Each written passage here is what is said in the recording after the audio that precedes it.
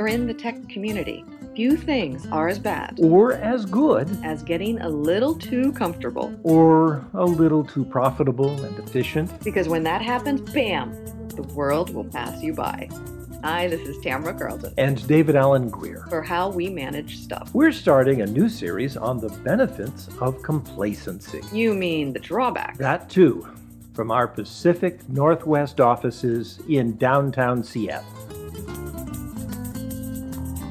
Before we start the series, we probably should explain that How We Manage Stuff maintains a network of offices in the major tech centers around the world, so that we can follow the trends in technology and organization. And not get trapped in a narrow point of view. So now we have moved to our downtown Seattle studios, which are actually located on the Ship Canal at a houseboat. They really call these things houseboats? Yeah, It's just really a cabin on a barge. but they call them houseboats. Okay, but this is so Meg Ryan in the 90s. But that's actually an important point. What? The old movie Sleepless in Seattle? It came out in 1993, which is about the time Seattle was really becoming a tech center. Through much of the 1980s, it had no tech. Microsoft had a couple of small office buildings at the end of the floating bridge. There was no Amazon, no other big tech firms. Aircraft and lumber were the dominant industries. Grunge was still popular, and the whole city would stop dead for a sunny day. It's not that way now. Have you seen Portlandia? No, it's not. It's clearly. Sorry, we need to come through. We've got the property manager with us. He's showing us the details of the ship, building. Sure, we've not really started. Oh, you made the right choice putting your offices here. This is a wonderful room, wonderful. It has wonderful acoustics, and you'll just love the wonderful view. View? We're staring at the side of a ship. Oh, that is why we have the periscope. Bill installed it when he rented the place in the aughts. Such a lovely man. Bill? Bill. No, that Bill. Though he is the nicest man, Bill. Bill.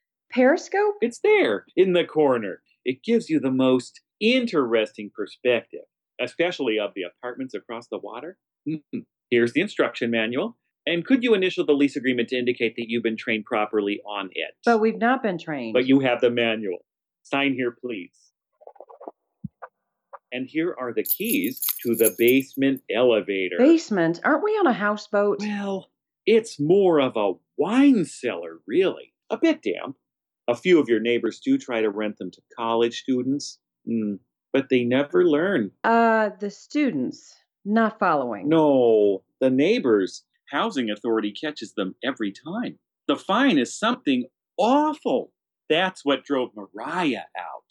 Now, could you just initial... Mariah? She was actually on a different dock. Just initial the line that says that you have been trained on the basement safety system. What do you mean trained? I told you that you had been trained. And so you have been. Just initial right there.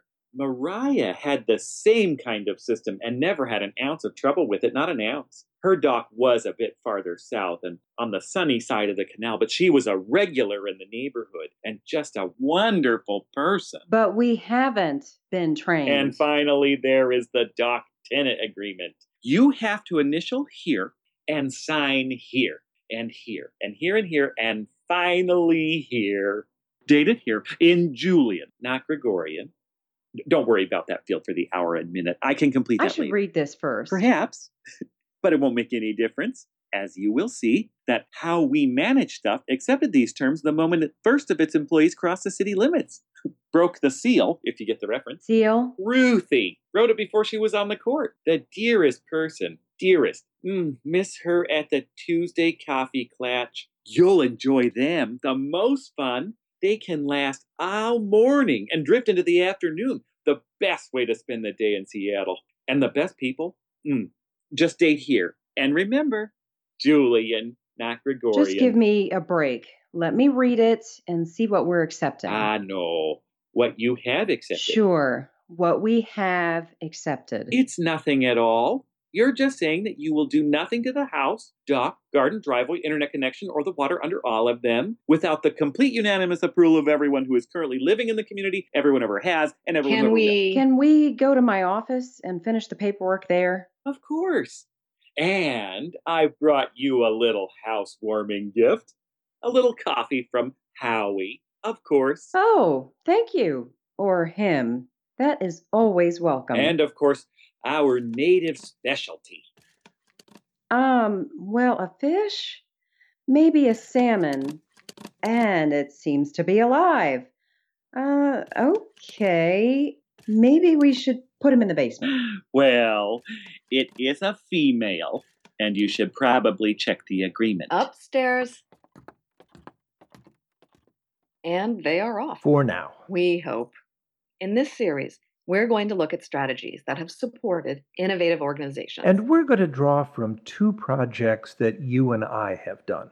The first is your study of DARPA, the Defense Advanced Research Projects Agency, the agency that brought us the internet. Among other things, including GPS, ultrasound, and aircraft stealth technology. And the second is the work behind your book, The Company We Keep, which looked at the young generation of technical leaders. But we'll begin to look at your work, as it provides the clearest statement of what we're attempting to accomplish. You have a list of 4 points. 4 lessons.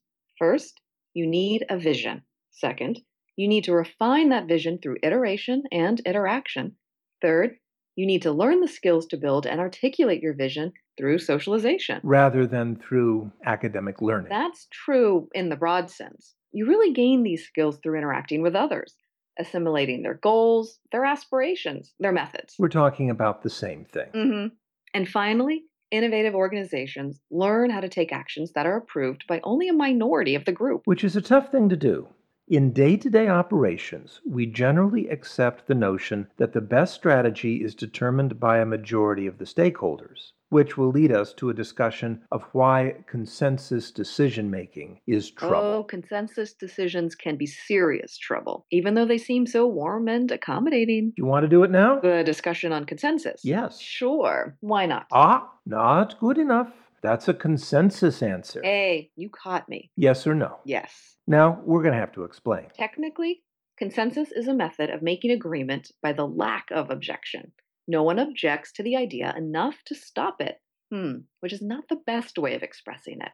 Unanimity is when everyone votes for the idea. Consensus is when no one votes against it. It's the least disagreeable solution. Which actually sounds quite good. Everyone is happy, they're all in agreement, no discord, no argument. Which means that the decision may be the second choice for everyone. No one really wants it, but everyone can accept In the it. best of circumstances, it can be the optimal decision for the group. And in the worst, it can be what's called a Nash equilibrium. Named after the famous game theorist John Nash. Yes. It's a solution that seems to be optimal, but is not.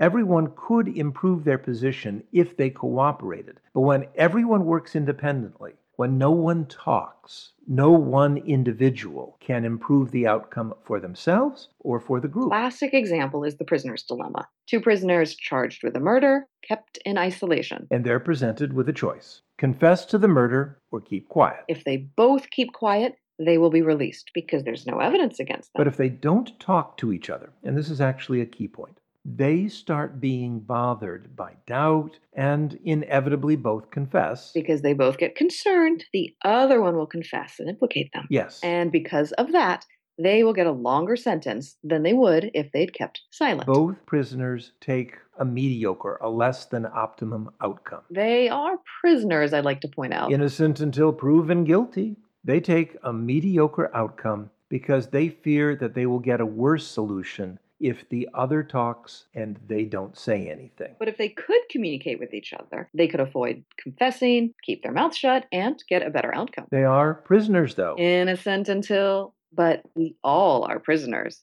Okay, that's an exaggeration. We live a bit of a confined life when we are in an organization. We don't have the information we need. We don't always have the freedom to act. And so, in decision-making, we often surrender to consensus. Consensus is the easy way out. Visionary solutions require work. They require communications and usually some sacrifice. And to get your work, the ideas from Company We Keep, into this framework, let's add 2 more things. Yes, 2. The first is affective learning. That is affective with an A rather than effective with an E. Yes. We actually had a lot of trouble with that distinction in the IEEE. A group of researchers proposed to create a new journal called Affective Computing, affective with an A. And people kept objecting to it because they believed all computing should be effective with an E. Yes, and didn't realize that affective computing, with an A, deals with affect, with emotion, and that affective computing, with an A, is technology that deals with emotions and emotional learning. And so we argue that most of the problem of learning to be visionary is affective learning,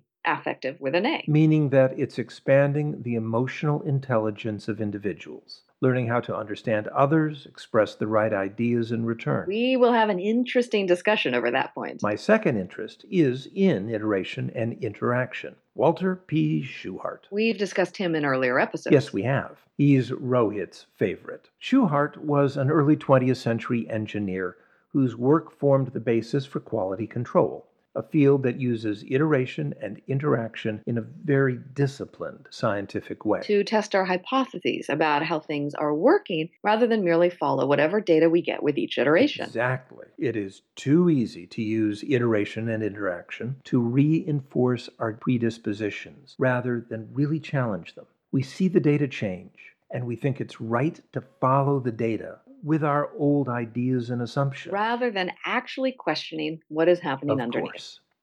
Something wrong? Rohit and Anna were supposed to bring some material to finish the podcast. It's not there. No. They're still unloading stuff, and we've spoken enough for today. We can bring this episode to a close.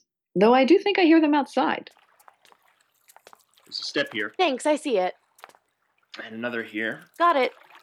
I wonder how David and Tamara got this Houseboat. houseboat. I mean, it's not much of a boat, really. It isn't. Well, yeah, but that is what they call it. Do you have hold of the box? Yes. Because there's a big step here.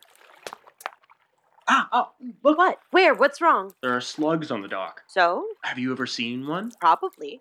Probably yes. Wouldn't they, well, bother you? Rohit. Rohit. Yes? Are you suggesting that I should be, Frightened? squeamish? No, yes. Rohit. Yes? Rohit. Rohit, women live much closer to biology than men. Well, Breastfeeding, baby puke, dog poop, my sister's goldfish floating belly up in the bowl. And not to mention the kitten that our neighbor's dog killed and left in the driveway. Ew. Do you think that my dad cleaned up that mess? Do you? no. And what's the biggest mess you've cleaned? Oh, well, okay. There were these, the dusty data lines. Beyond the rat's nest of cables in the telephone room? Well, that. Right. My point. My point. Nothing living. So why do you think that I should be, frightened Squeamish. about a couple little, what kind of animal is a slug? Gastropod mollusks. Pick up your boxes, you two. We've got to get the office ready. Sure. What makes you think that a woman should be bothered by a couple little gastropod mollusks? Well. Because I'm not.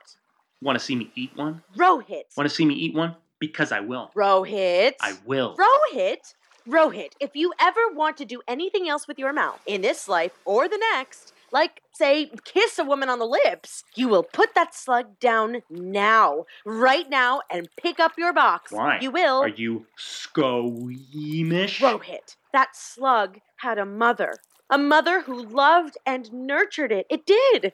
And that mother taught it to find its way in the world and to know what was good and what was bad and how to be the best slug it could possibly be.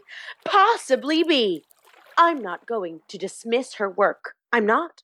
I'm not going to disrespect what she did. I'm not going to dishonor the accomplishment of her brief life as a mother gastropod molluscus is. I'm not. It's what women owe to females of every species. It is. Slugs can be both male and female. Doesn't matter. Often at the same Doesn't time. matter. It's the best solution for it. It's the best for you. It's the best for me. And it is the best for all of us. You just gotta see the big picture. Even if that picture has bi slugs. Are the two of you going to bring that box in here or not? Vision, Refinement. learning through socialization, and small group decisions. These are the themes for this series. In Seattle for how we manage stuff. Take care.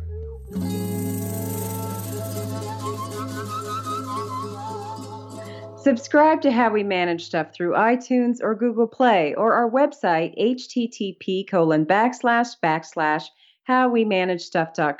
or Facebook or LinkedIn or wherever fine podcasts are sold. This is episode 16405 and is copyright 2016 by Jaggy LLC, all rights reserved.